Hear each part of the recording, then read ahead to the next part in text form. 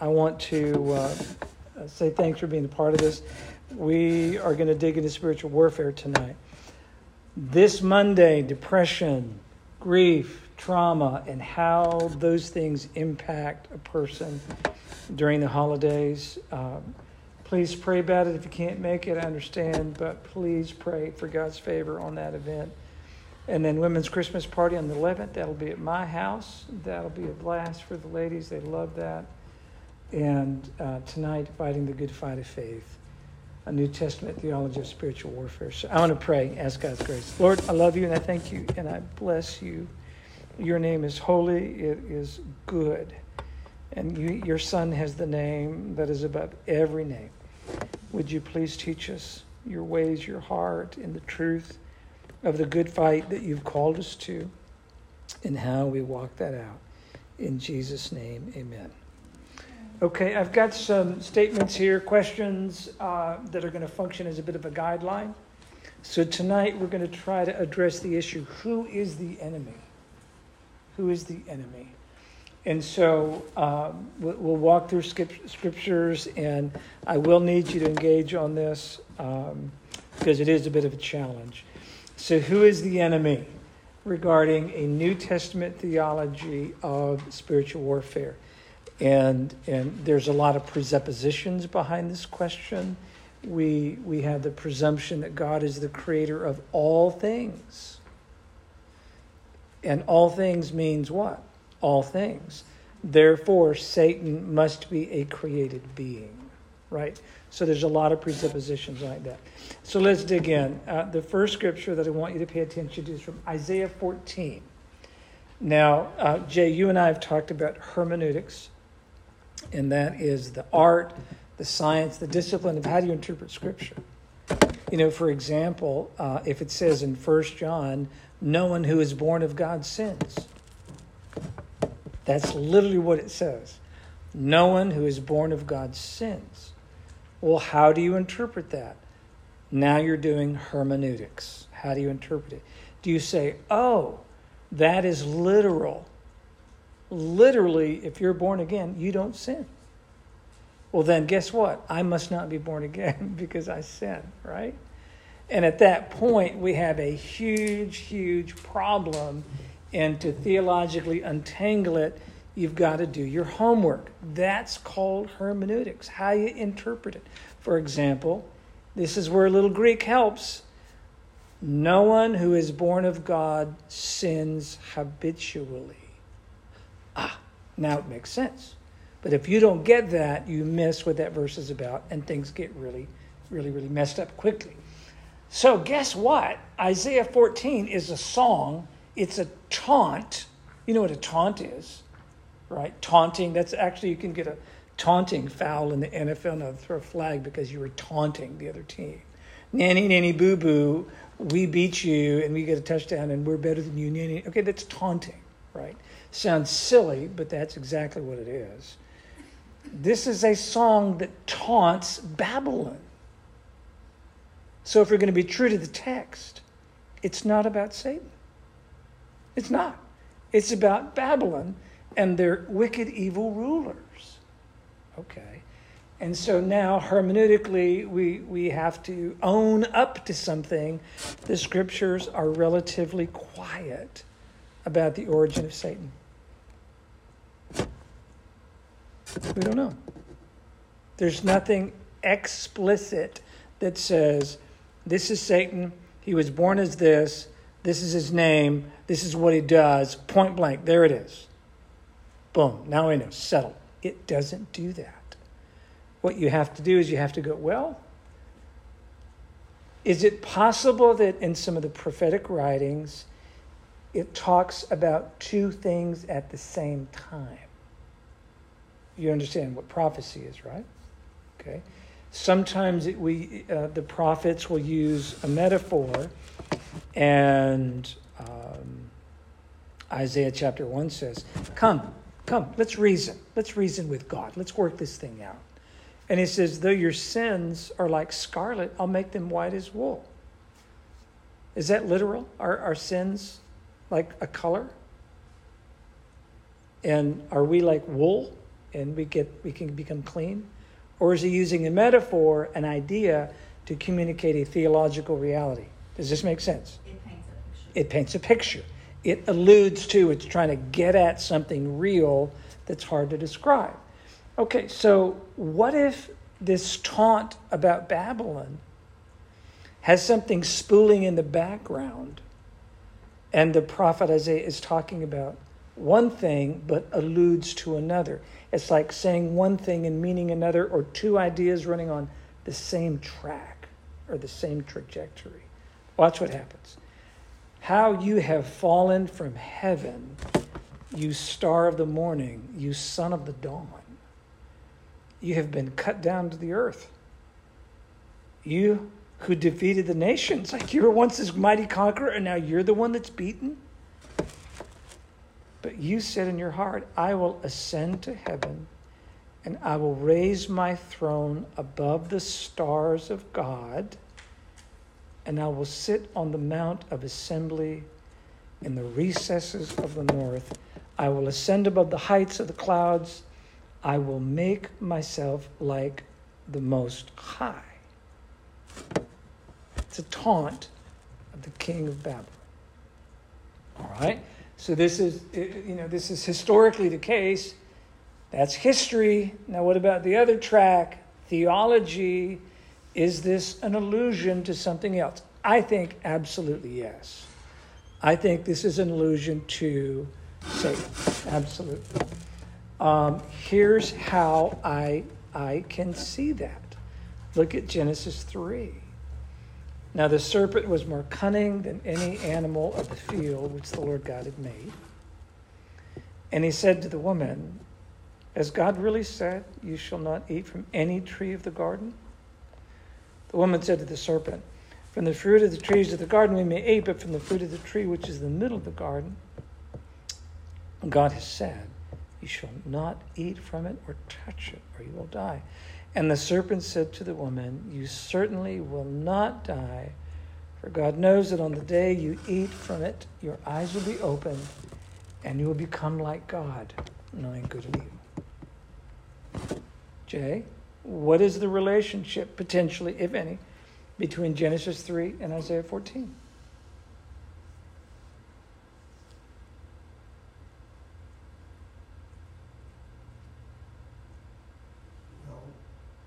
We have Satan asserting that he is at least equal with God because he's questioning what God said, and he said that. And in Isaiah, it's that image that he's equal to God. Yeah, exactly. So you've got this idea that a lesser being, whatever that being is, Satan, the lesser being is trying to exalt itself above God, right? I will ascend above the heights of the clouds. I will make myself like the Most High. Boy, that's an echo.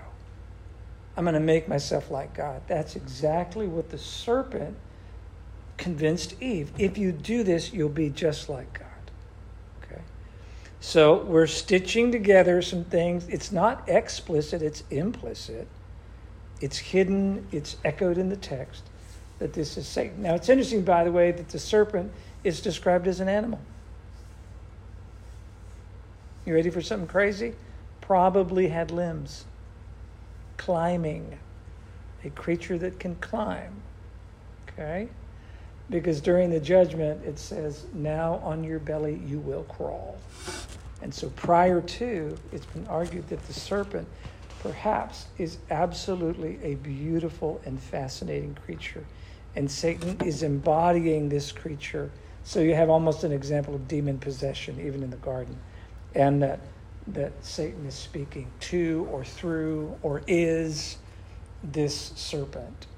Okay? So was Satan in Genesis implying equality too, as he was tempting Eve to? Yep. That this is the idea that it's too easily integrated to ignore. This language of ascending to be like God, or maybe even rise above God. And will you ever see the serpent again? No, not with it. Well, actually, we do. He's described as the great serpent in Revelation. Yeah. And he's cast and down. That's only alluding to. Yeah. Yeah. Right. It would be, Whatever yeah. form he's in. Yeah. Yeah, exactly. And but again, it's Sloan, it's imagery to try to get at the true nature of this very evil creature. When he came and tempted Jesus, we're not told what form he was in. No, it just says the devil. We don't know if he looked like a Mediterranean male, like a pure male. What's that? When he was talking to God, I'm thinking about other instances. When he was talking to God about Job, We really don't know. I don't know. It says he walks about like he has the legs of a man, or the legs of an angel. And so, this is really dumb, but so were there no snakes before this? It's a great question. And then did all Unknown. snakes Come from that.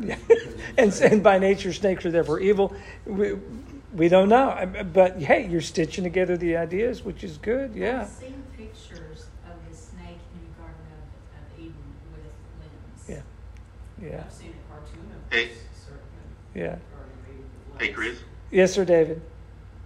I kind of also think, seeing as how all the world would know about God and Christ and also the devil or Satan, in the Asian cultures, the serpent is usually a dragon.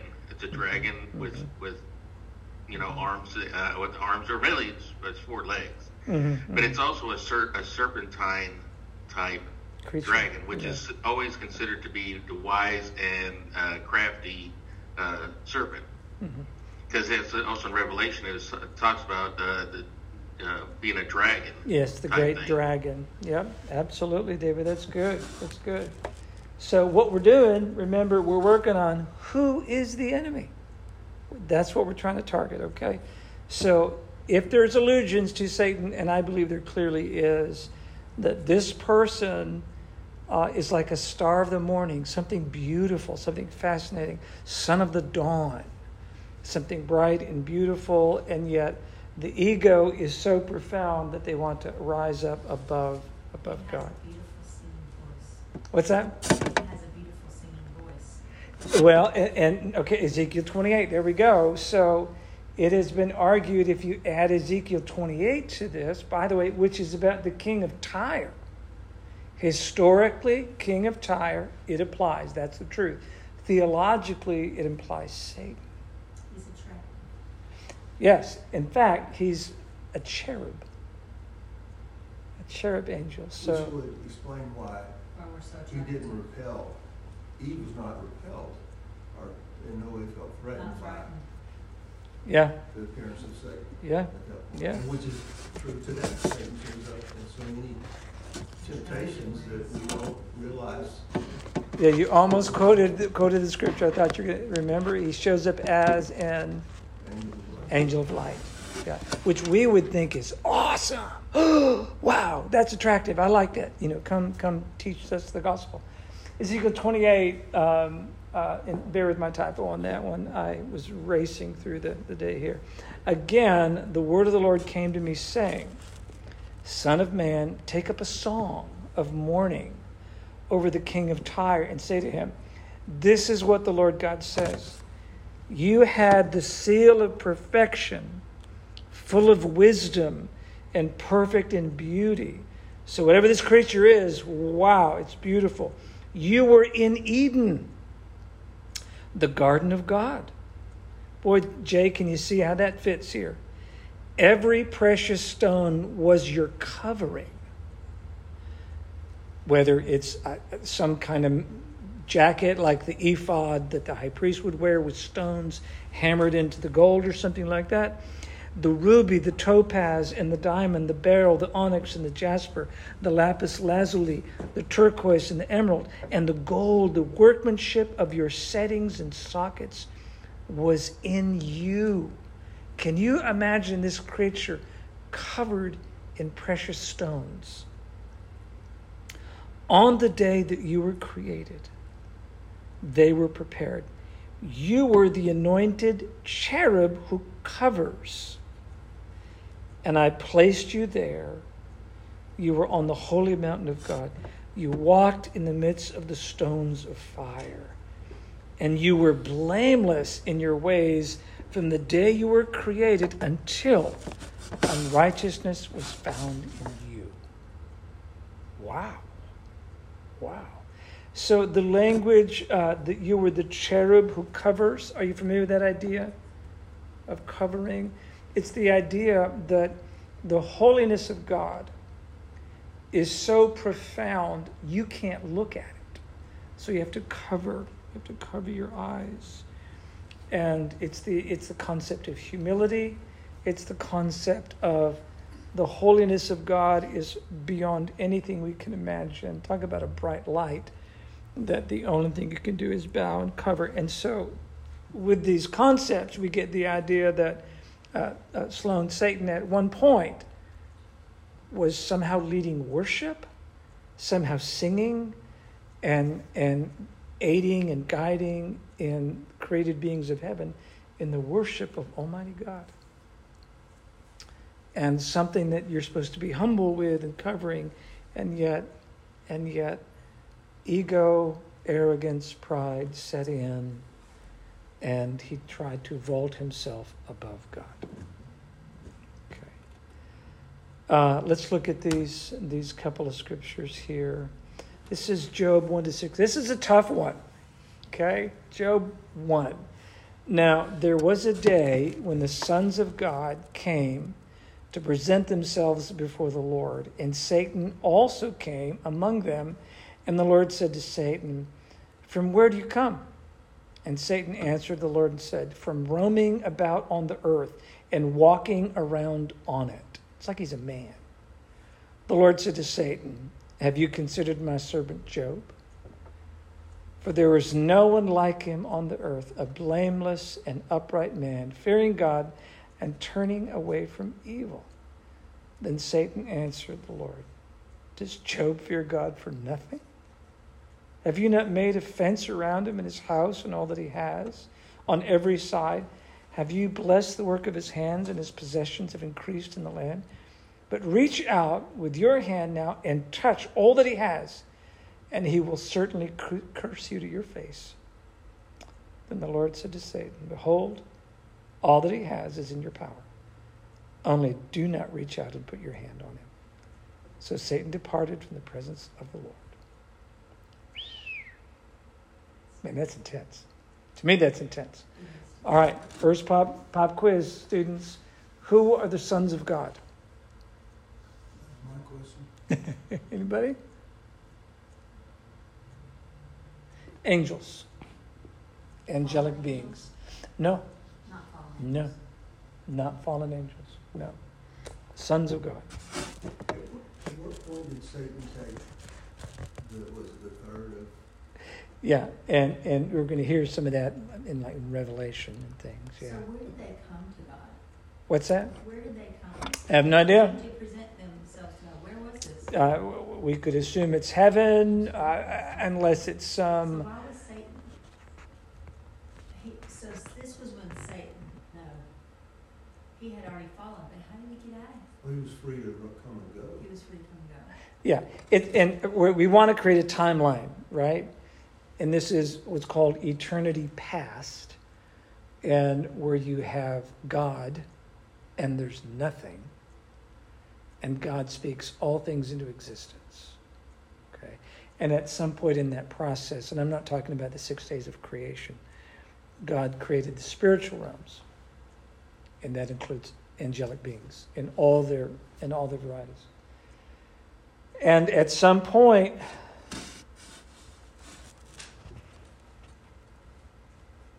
we have the fall of Satan, this absolutely mind-bogglingly beautiful creature, singer, worship leader, who falls and at some point takes angels with him who become demonic spirits, like himself, and the war begins. Opposition begins, and it plays out, throughout history. So there was a day when the angels of God came to present themselves before the Lord, reporting in. Whether it's warrior class angels, whether it's guardian angels, and we can look at Daniel in its depiction of angels where there's actually war in the spiritual dimension, which is beyond our time and space dimension. It does trickle down to us, but it's a spiritual thing. And then, of course, Satan challenges God. Challenges his wisdom, his opinion of the worth of Job, and tries to say, look, the only reason why he's a good man is because you bless everything he does. Okay. Now, if all you have in your Bible is Job 1:6-12, what theology can you form about suffering? About what? Suffering. This is all you get. That's all your Bible says. What theology can you derive about suffering?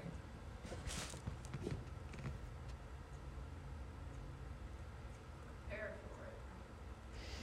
for it. Are you saying it's inevitable? What's interesting, Amy, and you kind of, you're quick to the point. God agrees. God agrees. Okay, game on. You can do all these things, but you can't kill him. No, when he agreed, he said, have you considered my servant? For Job, he asked the question. Like, yeah, it's like God's provoking something. Yeah. And so when you read through Job, you get this language of the authority of God. It's so beyond human comprehension. And when you get to the point where God is actually confronting Job, it's like God gets his hands on his hips and he bends down and said, where were you when I framed the dawn? Where were you when I made the deer to give birth in the forest? Where were you when I set a boundary for the ocean so it wouldn't transgress the shoreline? Where were you when I did all that? It's just like authority beyond we can imagine. And then finally, in Job chapter 42, Job says, you know what? I hate myself for all that I've said. It's the shame hits him so deeply. He goes, boy, I should have shut up a long time ago, and I hate myself for everything I said. Boom, he is whipped. He is beat. But he stayed faithful. And then, of course, the reward story, at the end, which is just absolutely amazing. So one thing that I've thought about this is that we don't know that God didn't do this with other people as well. Oh, absolutely. Just the one that he chose to record in Scripture. Or how about this one? God has done it for a man named Jay Greeland. Yeah. Absurd things that make no sense. To test your mettle. So this is going to get way out. Put this in the context of this. It's like God poked him in the eye and then fussed at him for reacting. That's I use that example. Where were you when I made the dawn? I can do what I want. When I was a kid and I bought my first 10-speed bike, and my daddy just thought, bikes ought to have fenders on, right? So I didn't want to do it. So I actually went on a mission trip one time, and I was going into the 10th grade. And when I came back after a week, Daddy had put fenders on your 10-speed, which is not cool. I was so angry, and I took off on my bike, right, and I was muttering and blah, blah, blah. And I was just a total jerk, when I got back and all that. And then my dad said to me, well, you just can't come home and act like that and expect not to. And so they pulled some privileges, probably took my bike away. But I've always thought that was really unfair. But it's not unlike what happened here. Yeah, and look what it exposed in you. Yeah. 2 little fenders, probably that long on a 10-speed bike. I can see it. And look what it brought out in you. Something that was in there all along. Not good. Not good, yeah. And my daddy did it because he loved me, and he thought that's what my bicycle needed. And if you ride a 10-speed without fenders, what happens to your backside in the rain? You get a strip right up your back of mud and dirt and grime and water. At least you and I have ridden, we've seen this stuff. What's a fender? Little covering, little shroud. Like when your bike gets a big wall, you have a big one. Yeah. So if all we had is Job 1, and we were going to try to do some theology with it, we would have to say, you know what? God has power. God knows how to pick a fight. God's not afraid of anybody. And he has the authority to test anything, anyone in his creation at any time. And when he does, he is absolutely righteous in all that he's done. That's beautiful and comforting until you're on the receiving end of it. And it's hard. And you become Job. And you get a piece of broken potsherd and you scrape your wounds and you weep and you struggle and you question why. What did I do to deserve this? Now, here's the beautiful thing. If we could zoom back out and see all the New Testament, what's going to happen in the end for the believer? Yeah. We're going to experience our own Job 42. And we'll be given farms and riches and families and treasures. So profound, Madison, that Paul writes, I can't see, ear can't even hear it, the mind can't conceive it, the heart wouldn't even believe it if you could realize what God is preparing for those that love him. It's going to be incredible. When we have our own Job 42, it's going to happen to us. Amy, it's going to happen to you. It's going to be amazing. Okay. All right, let's keep digging. Who is the enemy? How about this one, Luke 4? Now Jesus, full of the Spirit, returned from the Jordan and was led around by the Spirit in the wilderness for 40 days, being tempted by the devil. And he ate nothing during those days when they had ended and he was hungry. So I bring up that little snippet just to say that the devil is immediately being presented. Whatever this guy is, temptation is a critical part of what he does. So that's an allusion to strategy and warfare, Jay. But whatever this thing is, there's something about a sales pitch. That's an important thing that he does. Because you see it in Genesis 3, right? And you see it in Job 1. And that whatever this guy is, there's something about a sales pitch, a concept of deception that is critical to his nature. In fact, look at what John 8:44 says. By the way, Jesus is confronting Pharisees and Sadducees and lawyers and scribes. He's confronting them. And they're accusing Jesus, and he goes, oh, really? You are your father, the devil. You're saying I do things through the power of Beelzebub and cast out demons? You guys are the ones that are Satan. And you want to do the desires of your father. Whatever he is, whatever Satan is, he is a murderer from the beginning and does not stand in the truth because there's no truth in him. Whenever he tells a lie, he speaks from his own nature because he is a liar and the father of lies. So we're getting at the issue. Who is Satan? Who's the enemy? And based on John 8:44, what can you say about his nature? He's a liar. When he speaks the truth, he's a liar. Exactly. In fact, Jay, whenever he tells a lie, he speaks from his own nature. That is a critical idea, and I use it all the time in therapy. It's called ontology, is the word. And it means you have the ability to understand the nature of a thing. You know that a cat goes in the cat column, right? And a dog goes in the dog column. You have ontological problems if you expect the dog to meow or the cat to bark. Okay, ontology is what is the nature of it? What is it?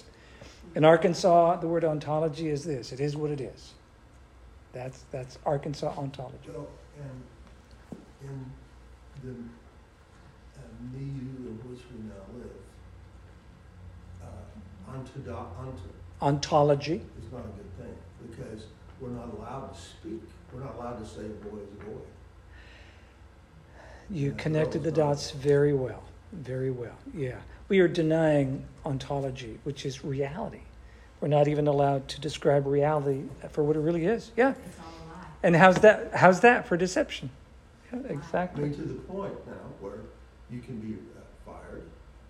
Yes. Think about the consequences, not Yes. just that you're not allowed Yeah. to say it. There, in Canada, other places, Yep. for preaching the truth from the Yeah. gospel that Yep. marriage is between a man and a woman, you're Yep. accused of hate speech. Now, there was an article recently on Fox News about a student.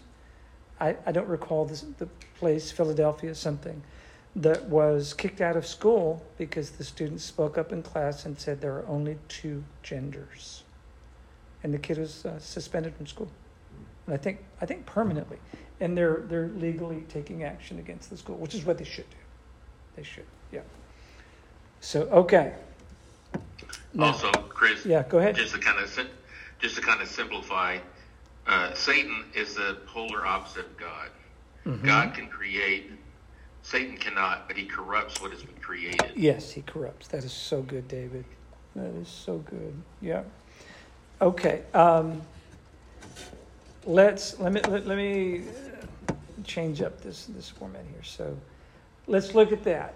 I want you to see this again. These three texts. Okay. Isaiah 14, Genesis 3, Ezekiel 28. Who's the enemy? Satan, Satan. Describe him. he's a liar. Liar. Okay. Just from these texts, what would you say?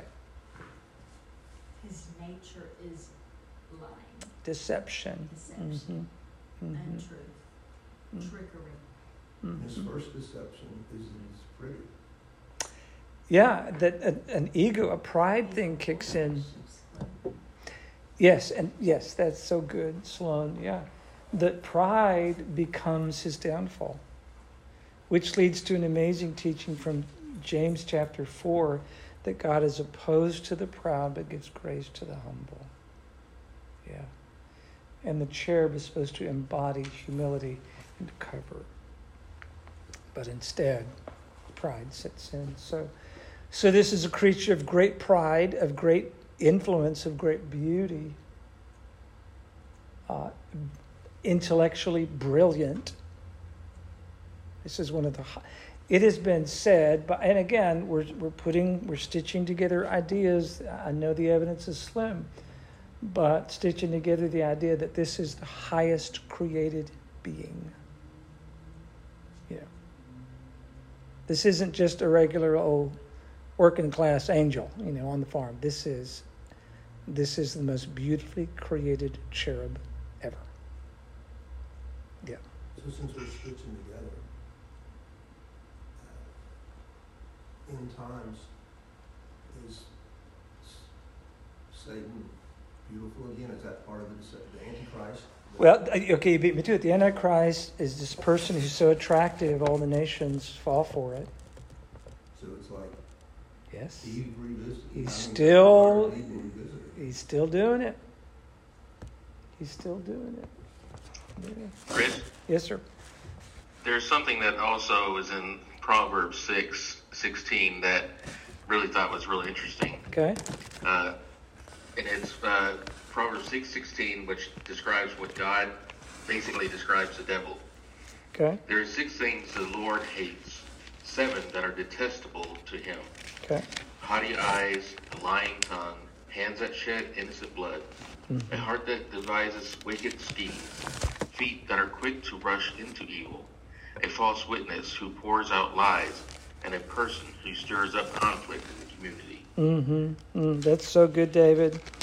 That is Remember, demonic. pride is the first, really was considered the first sin. Mm-hmm. And pride is really, in a way, the root of all of this stuff. Mm-hmm. Because of pride, you can be afraid because of pride, Yes. but you can also be mad because of pride. Mm-hmm.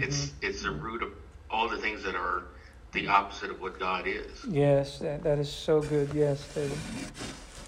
Okay, anybody else? Who's the enemy based on these texts? Devil. Yep. Okay. And then how about this?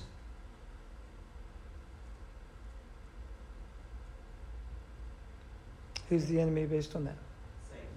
Okay. Yep. What about him? He's a liar and a murderer. Mm-hmm. Thief. Mm-hmm. He seeks to destroy. What's that, Sloan? He seeks to destroy. Yeah, he seeks to destroy, which is John 10:10. Yeah, the thief comes to steal, kill, destroy. Yeah. I think it also points out his limits as a created being because he can't be everywhere at once. He's walking around the earth, so he's not. Yes. That's It's not just omnipresent. Yeah, exactly. That's really good. Thank you for picking up on that. That's really good. But God did the same thing in the garden. He walked around. Mm-hmm. But God could limit himself because he's Yeah. God. Yeah. Or he still can be everywhere and yet present himself as walking about in the garden too. Yeah. Yeah. So based on Job, anything else? Satan's smart? Can he banter with God? Can he argue and challenge and He's foolishly fearless. yep, absolutely. Arrogant. Cunning. Yes, good word. Very smart. Very smart. Yep, exactly. Okay, and what about this one, these two here? Who is the enemy? Mm-hmm. Mm-hmm. Mm-hmm.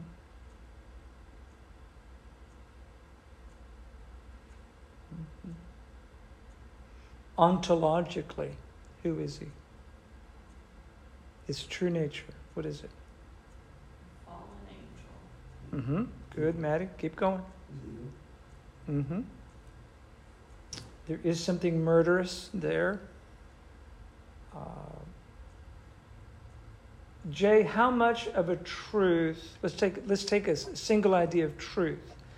How much of a lie can be added to the? You got to subtract a little bit of truth to add a little bit of a lie. How much lie does it take to destroy the truth? Half truth, is a half truth dangerous? It's There's so no such thing dangerous. as a half truth. It's a lie. He takes the truth and twists it to mix the lie Yeah, with it, which yeah. makes the whole thing untrue. So a half truth is actually a whole lie. Yes. There you go. And that's exactly what happened in Genesis 3. What's that? He takes the truth and bends it to make it. Yeah, absolutely. Yeah. A partial truth results in a whole lie. Absolutely. And boy, Satan is good at it. Really good. I like what talking about that he's speaking from his true nature, and that the lie is his. English is my native tongue. The lie is his native tongue. Exactly. And, basically, the old joke: how do you know when Satan's lying? His lips are moving. Yeah. Because everything he says is a lie. Again, he's using truth to tell a lie. Right. That is so good. That is so good. So, okay. Does Satan have lips? Yeah. Evidently he can talk. So this is good. Well, we'll continue this part and continue to dig into how do we get at who the enemy is, and it'll be revelatory for us. So certainly will. So okay. Anybody questions at this point? Back to the point that ontologically and everything else, even when we know that this is Satan, because we're not free to say it, or we feel constrained not to say it because of the consequence. I don't know where I'm going with that thought, but it's like we're kind of frozen because we're not allowed. It's not that we don't see the truth, or maybe, but we're just not allowed to speak it, or we try to convince ourselves that it's not really as evil as it Well, he's looks. so full of tricks. Right. He's Right. Right. deceiver. Yeah. Here's a good example of satanic activity in the Roe v. Wade arguments. What do you think will be presented as the core logical reason why abortion should be federally lawful and federally funded? What is like the main argument that says we got to do it, and here's why? It's not available. Yes, but in terms of keep going. What else? Women's choice, women's health. Yes, but there's more and that's a powerful one, by the way. But in instance of rape and incest. Now, do you know what is it? And it's argued even less than. And so it's interesting in the horrific reality that does happen. Okay, it really does. In fact, some say it's 1%. The horrific reality that happening, that will be the principal argument used 100% of the time to justify abortion. When Lisa, who is very, very quiet, will tell you this is not about health care, it's about population control. And if you know anything about Margaret Sanger, you realize abortion is literally a strategy by the federal government, by Democrats, to deal with, quote unquote, and I'm quoting history, to deal with the black problem. That's what Margaret Sanger was all about. Yeah.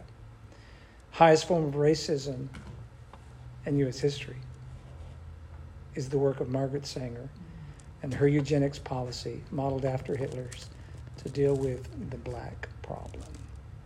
By the way, which is always told in half-truths Always, as well. yeah. So you think that Satan's alive and well in the United States of America? Absolutely. So here's the good news. Oral arguments are being heard by the Supreme Court about abortion. Possible reversal.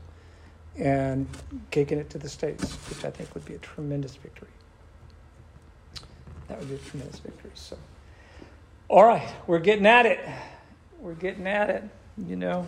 Well, and on the abortion question, it's interesting that all through history, Satan has gone after the babies. He's just Always. in modern times, he started in the womb more, but before it was all the babies before 2 years or younger. Yep. Whereas he's always gone. Always. Because he's not omniscient, he doesn't know which one is going to be his worst enemy. Yeah, yeah. So he's got to get them all. And he heard that there was a prophecy, Genesis 3. God said it. The seed of the woman. And he has been all about abortion ever since he heard that. God say that. The seed of the woman. When I was in, I was counseling years ago, I had a client, a Navy SEAL, and I've had a lot of soldiers through the years. And one of the things that most messes with the psyche of a soldier, or even a cop, by the way, but particularly soldiers, is when they can't tell who the enemy is. And yet, whatever it is, it's firing at them. And how could a man, a trained soldier, use his weapon against a child? How could you do that? That's insane, right? Or a female. Those in the mind of a soldier who are non-combatants. And that strategy has been used in Vietnam. It's used in Afghanistan and other places where Muslims commonly stage military supplies and operations in schools, in places where children and non-combatants live. Oh, there's also something else too. When I was in the military myself, I was actually going to go to see if I could join with the sniper division area until I found out one of the things you have to do. If there's a person that you have to remove, let's say a leader of a country or something, who or what do you aim at and take out to cause a distraction to get a clear shot? Mm-hmm. Mm-hmm. You shoot the child. Mm-hmm. Mm-hmm. And that makes it to where it's a clear shot. And I was like, after that, I said, nope. I can't do that. The ethics of war are absolutely horrific. And the whole reason I'm bringing this up is because if we don't know who the enemy is, or we're confused about the enemy, okay, we're half beat. They got us. And I've had soldiers who were fired upon and suffered PTSD because they couldn't react, because the person approaching them with weapons is a non-combatant in their minds. You don't fire on a non-combatant, even though they're shooting at you. Boy, that is such a depiction of what Satan does. If he can confuse his identity and cause us to doubt who he is, and Sloan and Jay, he becomes an angel of light. You can't spot the enemy in a crowd. You know, couldn't spot him in a crowd of Christians.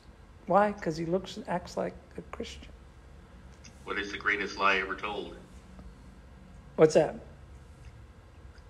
That Satan is not real. Oh, yeah. He's a myth. Sure. Or if you follow C.S. Lewis, who's a brilliant writer, C.S. Lewis in his book Screwtape Letters. What was the big strategy of Satan in the Screwtape Letters? To look good. Yeah, but teach the human that he has time. Lots and lots of time. Don't try to prove to him that we don't exist. He knows we do. Teach him that he's got time. There's no urgency to follow God. He's got time. And boy, that's true. I think C.S. Lewis was super wise on that one. So, okay. And when we get to deeper into the study, it's going to be exciting when we see the significance of the Lord's Supper. That's something that's going to be beautiful. So, all right, I want to read this, and we're going to pray and take the Lord's Supper. So, Paul writes, "For I received from the Lord that which I also delivered to you, that the Lord Jesus, on the night in which he was betrayed," how about that for an act of deception, "took bread. And when he had given thanks, he broke it and said, 'This is my body. My body is being broken by a deceiver, which is for you. Do this in remembrance of me.' In the same way, he also took the cup after supper, saying, 'This cup is the new covenant in my blood. Do this as often as you drink it in remembrance of me. For as often as you eat this bread and drink the cup, you proclaim the Lord's death until he comes.'" Let me pray. Abba, Father, thank you for your grace. Thank you that you rescued us from the thief who comes to steal and kill and destroy. Thank you for this gift. Life through the death of your Son. This is the gospel. Lord, we believe and we confess Jesus as Lord. In his name, amen. Let's take the Lord's Supper when you're ready.